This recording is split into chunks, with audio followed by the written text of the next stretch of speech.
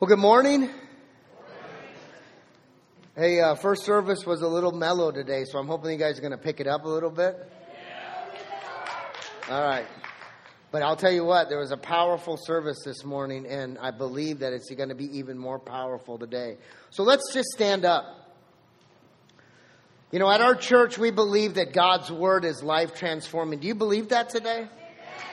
Hey, I put this into practice about 13 or 14 years ago in the beginning of my recovery, and it has radically transformed me. And I hope, if you're here today, that you dust off your Bible, pick the coffee cup up off of it, and put it into practice. So let's just read. We're going to read from an Old Testament book, Ecclesiastes, chapter 1. We're going to start with verse 2 and use this as a message today. Solomon writes, everything is meaningless, the teacher says, completely meaningless. What do people get for all their hard work under the sun?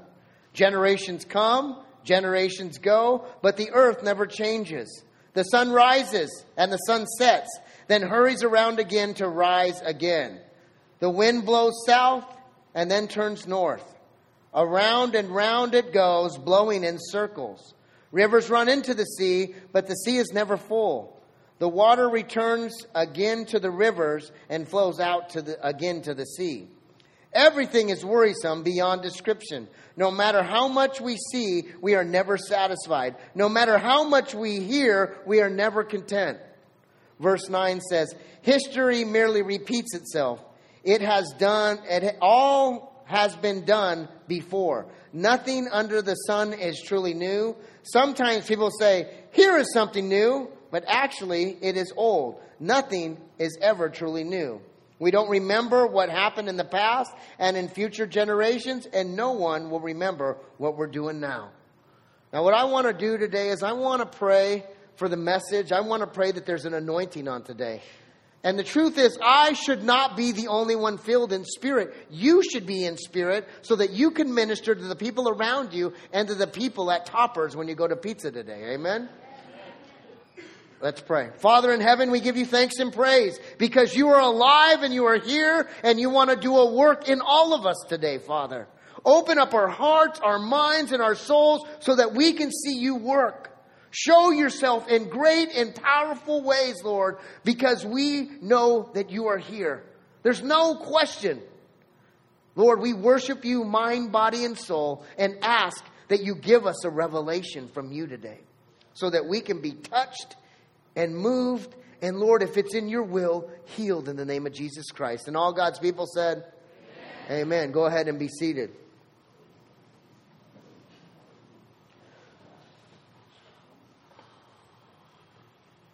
Well, welcome. Thank you so much for coming to Journey. We call this Journey the Church because we are a church that believes in the overall church more important than just this church. If you are new, go back to that green umbrella and let us talk to you a little bit, give you a gift, and I promise we won't be at your house before 8:30 on Tuesday. No, Jeremy will. I don't get up that early, so we won't bug you. We just want to give you a gift and tell you what the mission of this church is. Hey, I want to ask you a couple of questions today. You guys probably get used to me now. I like to ask questions, and hopefully through the message that you'll have some answers. But have you ever been in the middle of something? Have you ever just kind of been in the middle of something where maybe a lot of people are praying for you? I know this summer Cameron was at our house and my wife and me were being prayed for by like 30 or 40 people. It was pretty powerful. But the truth is, I don't know, maybe you should ask my wife this, but I don't really like to be the middle of everything all the time. I mean, I know I'm up here and I talk a lot. My wife's shaking her head going, that's not true. But really it's uncomfortable for me to have people talking about me and praying over me. It's just a little bit awkward. But if you think about it, if you've ever been in the middle of something, it's kind of special. It's a little awkward. It doesn't necessarily feel right. Well, I want to tell you right now that Journey and this congregation and in this room right now, we are in the middle of something special that God is doing. Jesus is moving in powerful, mighty ways in these rooms week in and week out. I want you to know that if you're here, God wants to work in you. Even in your darkest moments, He wants to take that and use it to give testimony to this place. In 1996 at Constitution Park, right down the street, there was a prophecy that Camarillo and Ventura County was going to start a revival all the way through this United States. And there's some movement. And what I'm saying to you is, as last week I was at Azusa Now, which was in the LA Coliseum, and I'm getting goose pimples all over because God was telling me that now is the time for all of us to be excited and go out into the world and tell people that Jesus is alive and real. Do you believe that today?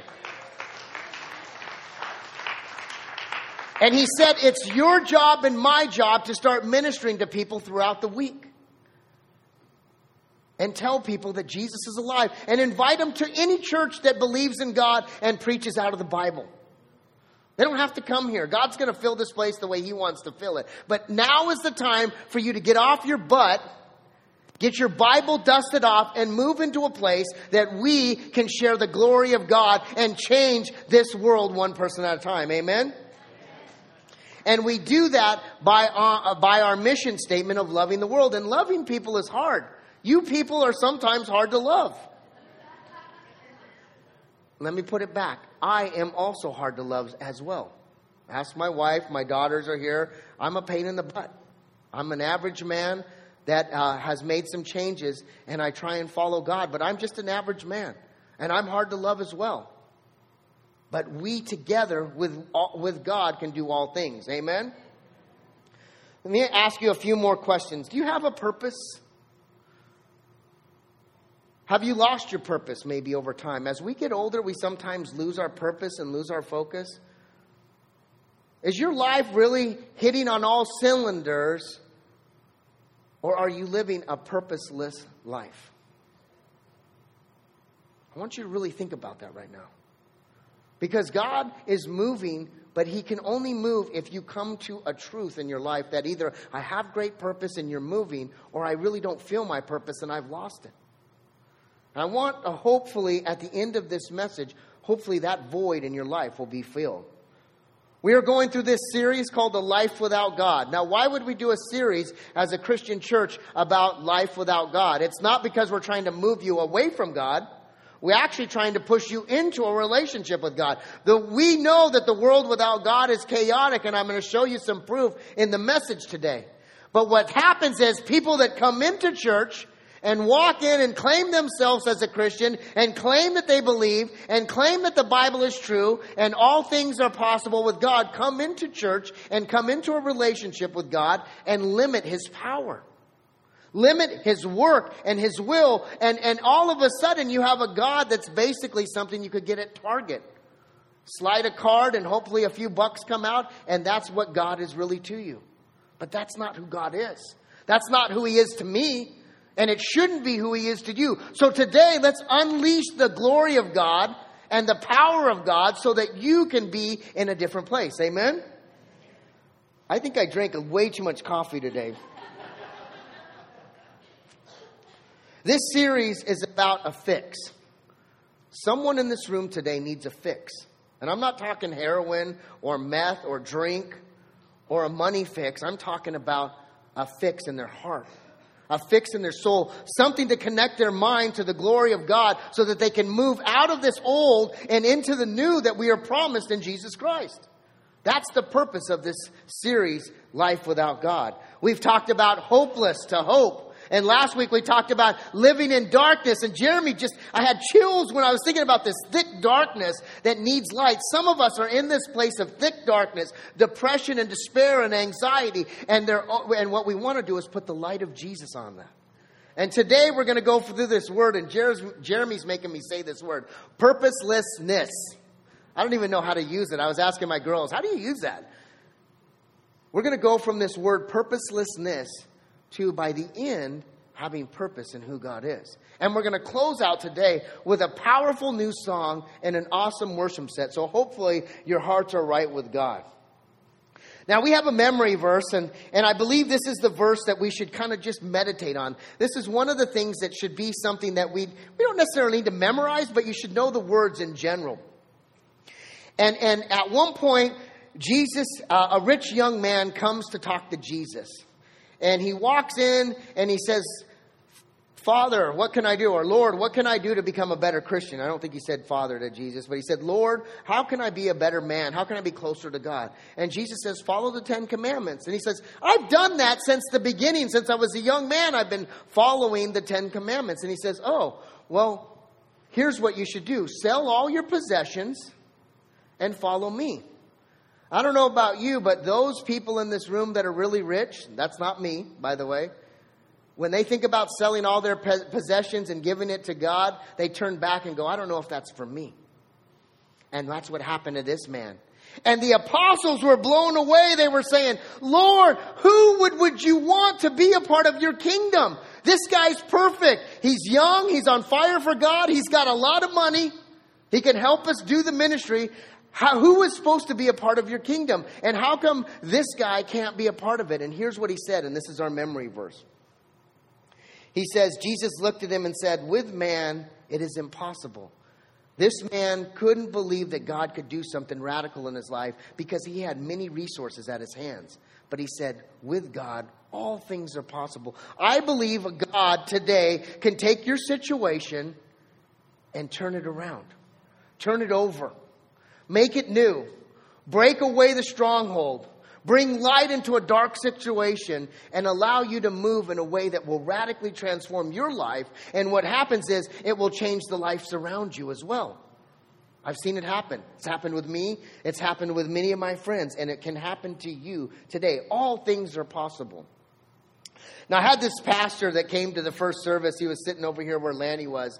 And it was kind of awkward because he's been calling me all week. And I've kind of rejected his phone calls a couple times. And then he came to service because he knows that I was going to be up here probably teaching. So that's the way to get a hold of you, right? So I'm going to lunch with him tomorrow or something, breakfast. But anyways, I'm going to say something that might be a little provocative, especially for some of the pastors in training and the pastors here and just like my buddy Tim that was here. Our purpose in life is not to memorize scripture, to study, to pray, and meditate on Christ all day long. That is not our purpose, even for a pastor. Now, some of you are like, I wish you'd do a little bit more of that. That would make the sermon a little stronger. But the truth is, that's not our purpose. If that's all Christianity was, that's the easy way out. That's not the hard way. That's the easy way. And some of you are like, I can't even read for a minute or two. Trust me, this is the easy way. The hard way is to actually go out into the world and do something. Be filled with the glory of God and then go in and talk to someone and then they come back and say, you know, why does God bring evil into this world? And you're like, holy cow, what am I going to say? And then they have a story of how evil has wrecked their family. Right? The hard part is going into the world and using this and saying, I don't know, but I'm going to pray and talk and I'm going to fast and believe that God is going to do something for you so that you and your family will be a testimony of what God can do. Do you guys believe that today? So today we're going to use a piece of scripture from the Old Testament. King David's son Solomon wrote this great testament. And Solomon was a young king. Now, first service I talked a little bit about Justin Bieber, so I'll make it easier because I don't actually love Justin Bieber at all. But he does have a cool song called Purpose that was written by a Christian that's out right now. It's on the radio. But anyways, Justin Bieber comes onto the scene. Any Bieber fans here? There's one. There's two. One's my daughter. There's Kara. Right there. Oh, yeah, that's good. Up until this recent album, it wasn't good. But it's got some good stuff. I went to Mexico and we listened to it. Anyways, that's a whole nother story. Justin Bieber at a young age became a sensation. And all of a sudden, he went from hundreds to thousands to a million people, and there were Bieberites all over the place, right? And all of a sudden, by the time he was 19, he was the biggest nightmare. We didn't even want him in Camarillo. He was terrorizing Calabasas, right? And it's the same thing that happened to Solomon. Solomon becomes a king at 17, and he's a young king. He doesn't know what to do. He goes before God and goes before the people and bows and says, I have no idea how to run a kingdom. And God said, because you asked for that, I'm going to give you the greatest wisdom of all time. And beyond the wisdom, because his heart was right, he received all kinds of riches beyond the intellect and knowledge. And so that's what happens. But over time, when you become a young king and you have everything before you, you start to fall off, just like Justin Bieber did. And he became an idiot, basically. And so now you've got this rich king. So this king had all the money and all the resources, one of the most richest men on earth at the time. And he also was the wisest. It would be like Bill Gates having all this money and going into the world. And what this man does, Solomon, is he goes out on a little journey and comes to this conclusion. Verse 2 that I read earlier says, everything is meaningless, completely meaningless. And basically what he's saying is, everything that I've found in this world is completely meaningless. Everything that I've learned to know and have understand, everything that I put effort into in this world, this global universe, this global world in the universe is meaningless. Now, maybe a couple thousand years ago, 3,000 years ago, that made sense. But is that true today? Is that reality today? Well, as I was thinking about this week, I was typing on Google and I typed in, what do people think that don't believe in God? What do people think without God about this universe? And there's this article I found in BuzzFeed, and Jeremy says, you can't use BuzzFeed. And I said, watch me. And so here's BuzzFeed. In this article, if you type it in today, a lady already did it in the first service. There's all kinds of people that respond to this. And this article was, I asked atheists how they find meaning in a purposeless universe, right? And underneath this, and it's not on here because it's got cut off, I think a lady wrote this article, and underneath this was a little subtitle saying, and read the last one because it'll make you cry. And they interview about 20 people and what they believe on this question. And the last one was so long, it would take forever to tell the story. But I found this lady who happens to be a psychologist. And she writes this. So here's what it says. Her name's Susan Blackmore. And she says this. If I get a what's it all for feeling, then I say to myself, what's the point at all? There isn't any point. And somehow for me, I know it's not true for other people. That's really comforting. So this lady who's a psychologist, and you might be going to her right now, by the way, with this doctorate degree, with all kinds of intellect, says, when I get this feeling of what's the world all about, what's the meaning of life, she says, well, there really isn't a point, and that's comforting to her. Let's continue. It slows me down. It reminds me of that I didn't really ask to be born here. I will be gone. I won't know what will happen. I will just be gone. So get on with it. And I find that comforting. To say to myself that there is no point, I live in a pointless universe. Here I am, for better or worse, get on with it. That's her solution. Listen, if that's your counselor, run. Find a Christian counselor because there's hope in Jesus Christ. That lady has no business counseling anybody because the truth is she has no point. She gets to the end of their life, she might as well jump off a cliff, and that's not true. Now, at the bottom of this argument, I always look at the comments because I want to see, did anybody have the guts to talk about Jesus? Is there any Christian response? And what are all the knucklehead responses? And I responded to a couple, and, I'm not a really smart guy, so I just put, Jesus is my truth a couple times. They kicked me off the site, but But I did find this comment, and listen to this. This is even more mind-blowing than what I just read. It said, unfortunately, there's this man. He says, I find these sentiments insightful and elegant. As an atheist, I'm one of the members who is chronically depressed. So now there's this guy responding to all these 20 people that were interviewed. And he's like, I find this amazing, eloquent, powerful. But by the way, I'm chronically depressed, right? So let's go on. He says, I often reflect on my childhood and the peace and ease of believing in God and think, man, I wish I was still a Christian because I was happy. The truth is the truth, whether you like it or not. I'm happy that many have found comfort in it, but I have not. I find atheism to be truth, but I don't like it. That doesn't make any sense. And I responded, Jesus is my truth.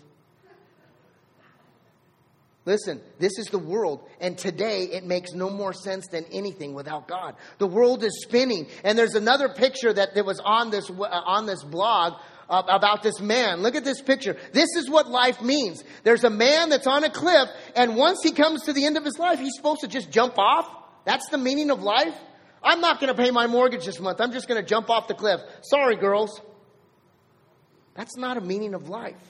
But Solomon had that same feeling thousands of years ago. That everything is meaningless in this world. The world has no meaning. But 2,000 years ago, meaning came in human form. And listen to what the Gospel of John writes. The world is passing away, and also its lust. But the one who does the will of God lives forever. Listen, this world is just a stepping stone to a better place. This world is a launching pad for me to be in eternity forever and ever. This is the worst is it ever going to get for a Christian. This world is the worst our life is ever going to be. And I'm blessed right now. A couple weeks ago, not so much, but right now I'm good. But this is the worst our life is ever going to be because we got so much before us. I'm not on the cliff because I got Christ. Right? The second thing that he says here is, what do people get for all their hard work under the sun? What do we get for our jobs? Some of us are in this rat race of we work, we get up, go to work, pay bills, pay debt, put braces on our kids, buy hamsters, hamsters die, then we buy fish, fish die. Right? What do we get for work? I got a great job. But the truth is, that's not my purpose. My first and foremost purpose is to be a child of God. And then second is to be a husband to my wife. And then third is to be a father. And somewhere about 4, 5, or 6, I'm to be okay with my career path. My first job, though, is to accept that I am a child of God. Work has nothing to do with the purpose of my life. It doesn't mean that I can't find purpose, but it means it's not my number one deal. And that's what Solomon writes. What is it all for? In 1 Corinthians 12:6, this is a Phillips. It's a translation like the Message. And it says this: God works through different men and in different ways, but it's the same God who achieves his purpose through all of them. Listen, God works and is working in all of us. And when we tap into him, he uses us, even if we don't have our own purpose, to fulfill his purposes. If you're here today and you don't have a purpose, tap into God and he will use you for his purpose, and you will find meaning and value in your own life. Somehow, some way, you'll wake up and go, how did I get here? And I woke up this morning praying, going, how did I get here? My first job was putting signs out. My second job was a janitor. My third job was to be a missions director. And one day I woke up and they put me on stage. It wasn't really my choice. There's a lot better preachers and smarter people. But once you tap in, God will use you for his purpose. And you don't even have to do any work, really. For me, I just had to stay sober and clean and come home every night and love my family. And voila, I'm here.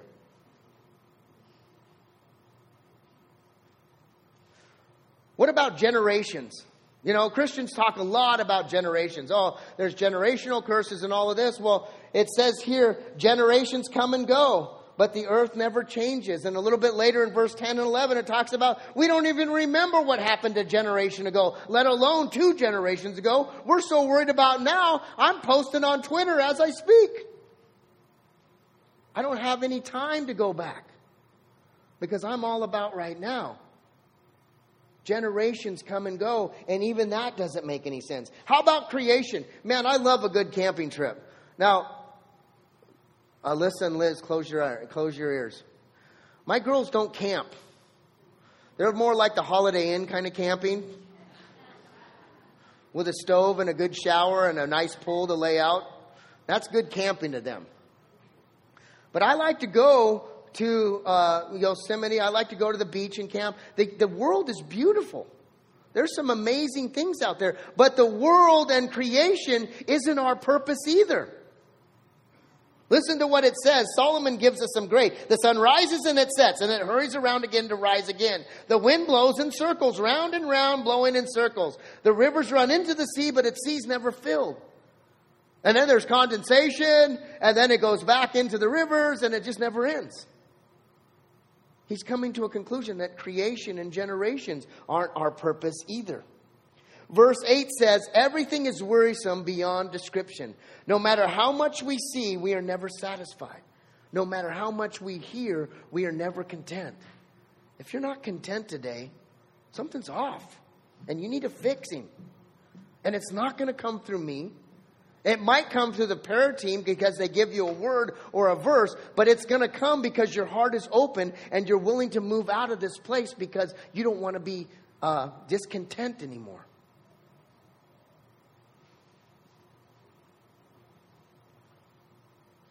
History repeats itself. Over and over again. It's what's been done before. There's nothing new, Solomon writes. Nothing new. I listen to a lot of sermons. I probably listen at least 1 or 2 sermons a week. Sometimes 4 or 5 if there's something that I'm trying to dig into. And I do that because I was taught long time ago, like 12 years ago, that there's no message that's ever really new. I might say it in a different way. I might hear it in a different way. But everything's been said. This one was probably said 20 years ago in England. Maybe Mexico. I don't know. But there's nothing new. So why try and reinvent the wheel? Why not just bring the same kind of idea with a lot of passion and love for the glory of God and move people out of their seats and into the will of God, and they will find purpose in that. Amen? Nothing is really new. Let me give you some examples. Through the test of time, there's been really 3 things that have been the mindset of this world. Transportation, communication, and world domination. Right? We've always been trying to build a better way to transport. Back then, they used to run messengers, and messengers would go from town to town, and they'd try and make it in a full day by running to get a message across. Today we have better communication, but it's really nothing new. Does anybody a better communicator because of this? I'll be honest with you, most of you are terrible communicators because of this. Put the phone down or call someone and use your voice. Use your big words. If you text me, I usually respond in like 3 words or less. That's my goal. Because it forces a call or a conversation and not a texting battle. Communication is one that we've always been. Transportation. World domination. Do Christians want world domination? Absolutely. Our job is to let everybody know that one day every knee shall bow. And you might as well do it now because you're going to do it someday. So bow down before God and the world will be dominated by Jesus Christ. Like it or not, in the truth, the world will be better. The problem is it won't be perfect because we're all flawed. But it will be a better world. But we want domination. We want everybody to know Jesus. And beyond that, we want everybody to love Jesus so that He'll come back and take us out of this hellhole. Camarillo. Kind of doesn't really work very well there, but... So what's the point? Is Solomon... So listen, let me back up a little bit. I first read this book in 2002 on a January as I was stuck in a jail cell, and I was moved into this place where everybody in this room was about 12 of us. Everybody except me was looking at over 50 years' time. One guy was looking at 125 years of prison time. And I'm looking at like 9 or 10. I'm the low guy. And I'm pressing into the Word of God. And I've read from cover to cover, from Genesis. And I get past the Psalms and the Proverbs. And I'm like, yes, I think I understood a couple of those things. I had no idea what I was reading. And I get to this point in the Bible. And it says this. Everything's meaningless? Completely meaningless? And I'm like, everything I just read was meaningless? I don't even like to read. I just wasted a whole bunch of hours, right? Nobody told me what I was reading. And the truth is, I read and got to the end of the chapter or to the end of the book, and I had no idea what that book meant. I want to tell you, we all start somewhere reading the Bible. And there was at least 2 years I had no idea what I was reading. And I'm not saying that I couldn't understand the word and the concepts and the content. But I didn't understand what God was really speaking. If you haven't really picked up the Bible in a long time, we've all started where we don't understand. Trust me, I was there. And this book radically changed me. Because I'm like, what does this all mean? And I went to a Mexico mission trip, and my friend was a pastor, Travis. And the first question I asked him is, what is the book Ecclesiastes about? And he said, look to the end of the chapter, and at the end we'll look and see what Travis pointed me to. So the question is, what is the answer? What is the purpose of life? If it's not work, if it's not the world, if it's not generations, and if it's not creation, what is the answer? Well, let's look back and read and see a little bit more of chapter 1. Chapter 1, verse 12 to 18. I, the teacher, was the king of Israel, and I lived in Jerusalem. And I devoted myself to search for understanding and to explore wisdom of everything done under the sun. So Solomon's like, I'm on a journey. And our journey is to find out the purpose of life. And early in his journey, he comes to this conclusion. Look at what it says. I soon discovered that God has dealt a tragic existence to the human race. At the beginning of his journey, he finds out that all of us in this world have been given a tragic existence. That's the first thing that he finds out on this journey. Verse 14, I observed everything going on under the sun, and really, it's all meaningless. It's like chasing the wind. Here's another thing that he finds. Verse 15, what's wrong cannot be made right. What's missing cannot be rediscovered. Let me give you an example. If someone's ever been a part of a friend or a family member or a loved one being murdered or raped or molested, that can never be made right. And what's been taken from that family or what's been done to that person can never be rediscovered or put back together. The only time that'll happen is when that person goes before God and they will be fully healed in the name of Jesus Christ. Another revelation that Solomon writes. Let's continue. And then he says to myself, look, I'm wiser than any of the kings who ruled in Jerusalem before me. I have greater wisdom and knowledge than any of them. Little prideful there? So I set out to learn everything from wisdom to madness and folly. But I learned firsthand that pursuing all of this is like chasing the wind. And here's the last verse and the last thing that he gives us. The greater my wisdom, the greater my grief. To increase my knowledge only increased my sorrow. So it's not about the world. It's not about my work. It's not about generations. It's not about creation. And it's truly not about intellectual stuff as well. It's not about me getting smarter, because the more smarter he says we get, the more cynical we get. Think about that man in that BuzzFeed comment. He grew up away from God because he grew and someone said, oh, that God's a bunch of hocus pocus, right? And now he's chronically depressed, wishing he could be back as a child, believing in God.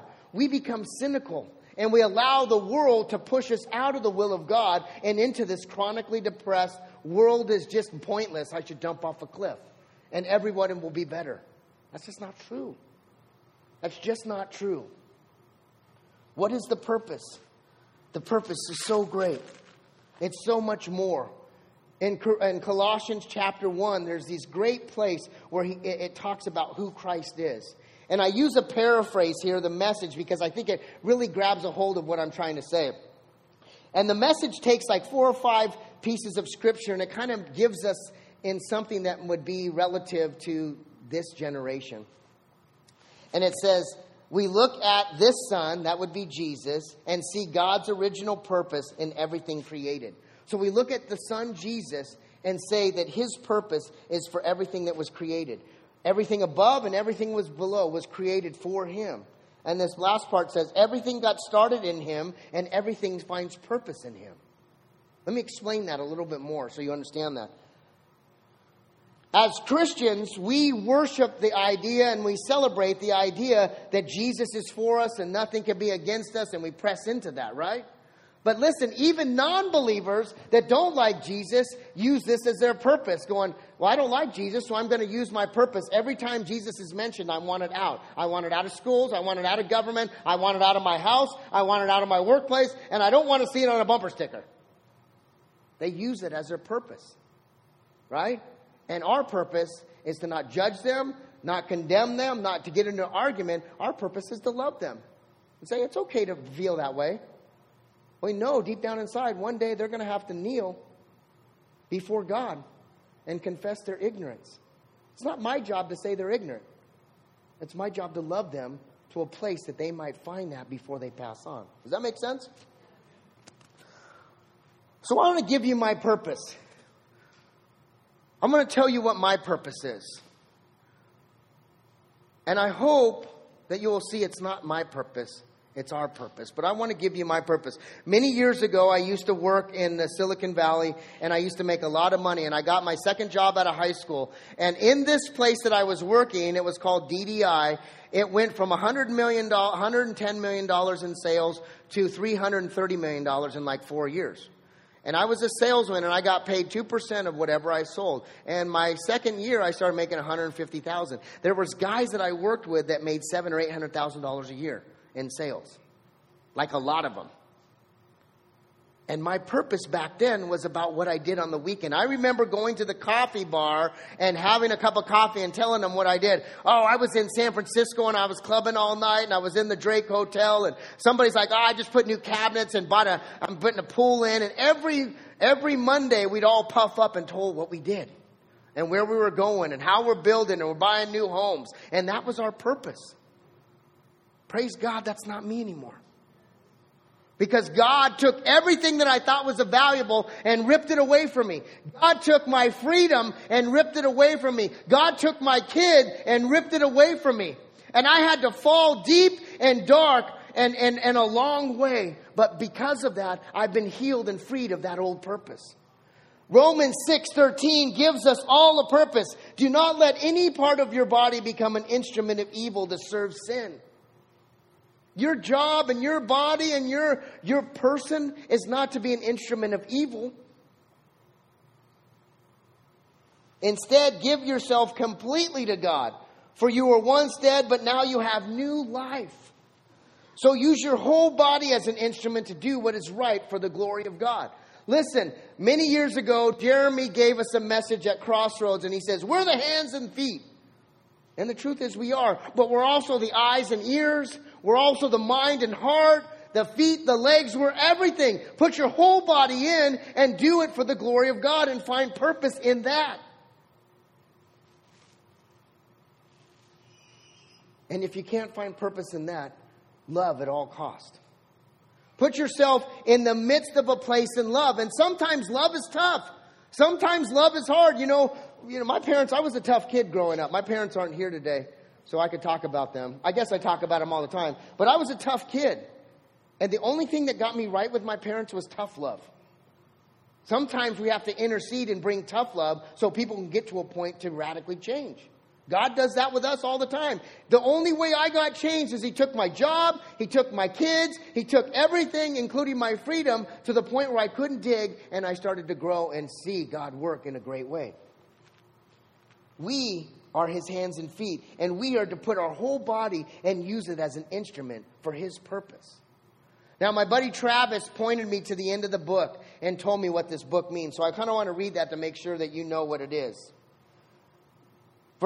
Chapter 12, verse 9, it says, not only was the teacher wise, but he also imparted knowledge to people. He pondered and searched out and set in order many proverbs. The teacher searched to find just the right words, and what he wrote was true and upright. So Solomon, after compiling all this information, gave us a bunch of proverbs. And we read them on a regular basis. Some people read one proverb every day and use that as a basis. I've been reading that the last couple of weeks. I want to skip down to verse 13. It says, now all of this has been heard. So these 12 chapters, there's all kinds of stuff, meaningless, time, and there's a time for everything. And all of that is in this book. And he says, now all of this has been heard. Here is the conclusion. Fear God and keep His commands, for this is the duty or purpose of mankind. For God will bring every deed into judgment, including everything hidden, whether good or evil. At one point, all of that you do in darkness is going to be brought to light. And all that you do in goodness will be brought to light as well. So if that's the case, I'm trying to do more good and less evil. Because I don't want to go up there being embarrassed, going, geez, Pastor, You sure were dark. Why? I want to be more light than darkness, especially to my family. My family doesn't deserve a dark man at home, angry, yelling and kicking and screaming, and I've done it. And I need to get better, and so do you. Let's not be hidden that we don't have places to move and grow. Amen? Chuck Swindoll writes this about this book in the Bible. He has this book called The Ragged Edge, and he makes two excellent observations. I should have put them up there. I don't know if I did. It says, if there is nothing but nothing under the sun, our only hope must be above the sun. Let me read that again. If there is nothing but nothing under the sun, our only hope must be above the sun. Here's another one. If a man who has everything investigated everything visible, then the one thing we need must be invisible. Let me read that again for some of you, because if you're like me, I'm dyslexic and I jack it up. It says, if a man who had everything investigated everything visible, then the one thing that we must need must be invisible. That's our purpose. If you're here today and you're new to faith, or you're struggling with the idea of what the purpose of life is, it's not going to be visible. It's going to be something invisible, but that something is God inside of us. Is the band up here? I better get them up here. We're going to have to worship here in a second. I'm going to bring the band back up, and I don't want to lose you right here. This might be the most important part of the message. If you're struggling here today and you don't have a purpose, let me give you a purpose. Hold on to the glory of God like you're drowning right now. If you're in the water right now and you feel like your life is drowning, hold on to that preserver that's been thrown to you, because it's being thrown to you right now. Cling to the glory of Jesus Christ and hold on like hell, and you're going to be moved into a place of safety. If you're struggling today, cling on to Christ. Press into who God is. Press into what His Son does. He saves, He changes, and He heals. Some days, that's all you can ever do. Sometimes it's a season or two that you have to hold on. You have to press into it and go, man, it's been a year or two. Hold on, because it might be another year or two. But if you just hold on, the miracle will happen and the change will happen. When I first became sober, my first 5 years sucked. Can I say that? I don't know if I could. It wasn't easy. I had more bad days than good days. And then the next 5 years was better. And today I have more good days than bad days.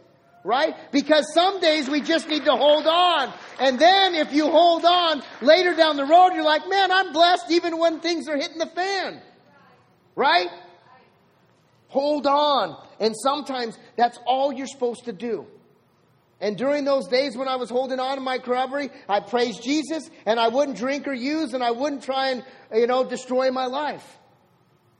So if you're here today, hold on. This too shall pass. And there's something good ahead of you. There's something waiting that's far greater, a breakthrough in your marriage, a breakthrough in finance, a breakthrough through the darkness and anxiety that you're suffering. There's something new if you're willing to hold on and cling to that life preserver we call Jesus Christ. You are an instrument. Serve, do, love people. Don't meditate and hide what you have inside you. Give it away freely. Nobody's charging you for this. That tithe was not for you to be here. This isn't a theater. That tithe was for you to worship. I'm on fire right now. And it's because me and my wife and my daughter and Joey, her boyfriend, went to Azusa Now.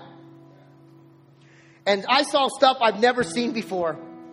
Man, I've saw stuff, and I've been in ministry for years. And there's a moment where we're sitting there watching, and there's so much healing going on in the LA Coliseum. I am blown away. I've been up and prayed for someone. Me and Jeremy prayed for a girl that had headaches. And the next week she came back, but we didn't do anything. We prayed. And we prayed for a couple people that had cancer, and my mom's arm got healed once. But in this Coliseum, I saw more miracles in an hour and a half than I'd saw in my whole life.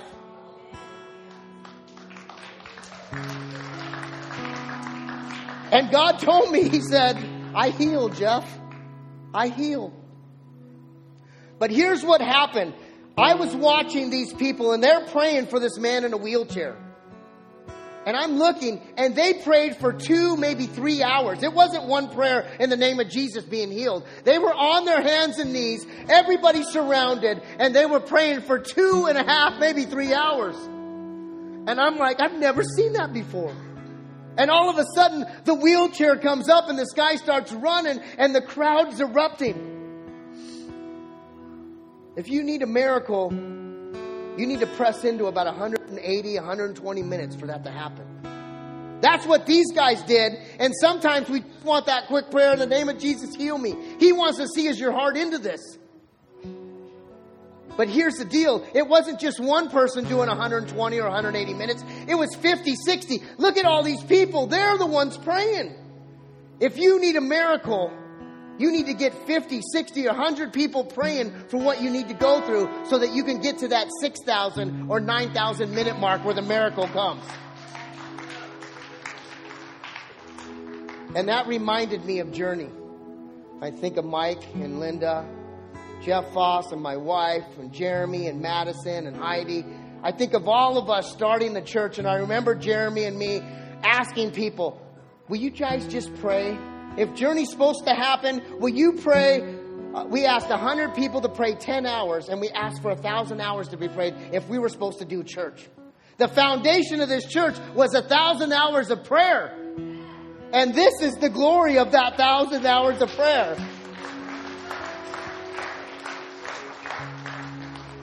We need to do that again because we're going to step into a new place. If you need a miracle, now is the time. I've seen it right here. Right before our eyes, it's here all over. A miracle in less than a year. God takes all old and brings all new. And makes a life more than you can ever imagine. I'm living it out, and I'm not saying this to pat myself on the back. I'm saying this for you to get up and do it yourself. Press in, pray, and get all of us praying for that same thing. At one point, we're going to have people up here praying. Get them involved. Put it on the prayer card. Let's surround you and watch this miracle happen. Be an instrument. Be an instrument. Today, we're going to sing a song. Mackenzie's going to sing a song. You don't want me to sing. I'll be belting over here with Fernie over here. We're going to sing a new song, and it's been on my heart for 2 years. And it's called Greater Is He, and Mackenzie's been killing it this morning. But here's what it says. The Bible says, because greater is He who is in the world, greater is He who is in you than he that is in the world. If you don't have a purpose, know this, that God has a room for you in His heart, in your heart. And if you open up your heart, greater is He that's in you than he who is in this world. This world is meaningless. And your life comes to a point where you might as well just jump off. But with Jesus Christ, you have an opportunity to hold on to Him, ask people to pray, and watch the miracle unfold. Do you believe that today? Greater is He who is in you than he who is in the world. Let's sing about that. Will you pray with me real quick? Holy Spirit, minister to us right now. Open up our hearts, Father in heaven. Through Jesus Christ, will you start working radically in this room? Will you start moving all things that are dark into the light? Will you take all hopelessness and bring great hope? Will you take all purposelessness and bring a purpose through you, Lord? If there's someone that needs you and needs a new relationship, a fresh start, or a new life in Jesus Christ, now is the time. And they can say a prayer. And that prayer is this. Church, repeat it after me so it's easy for someone to say. Father, forgive me. Come into my heart. Come into my soul and be my Lord. I know that you died and you rose again for me. Be my purpose. Anoint me with your Holy Spirit and teach me how to follow you all the days of my life. You are my Lord. You are my Savior. In Jesus' name, amen.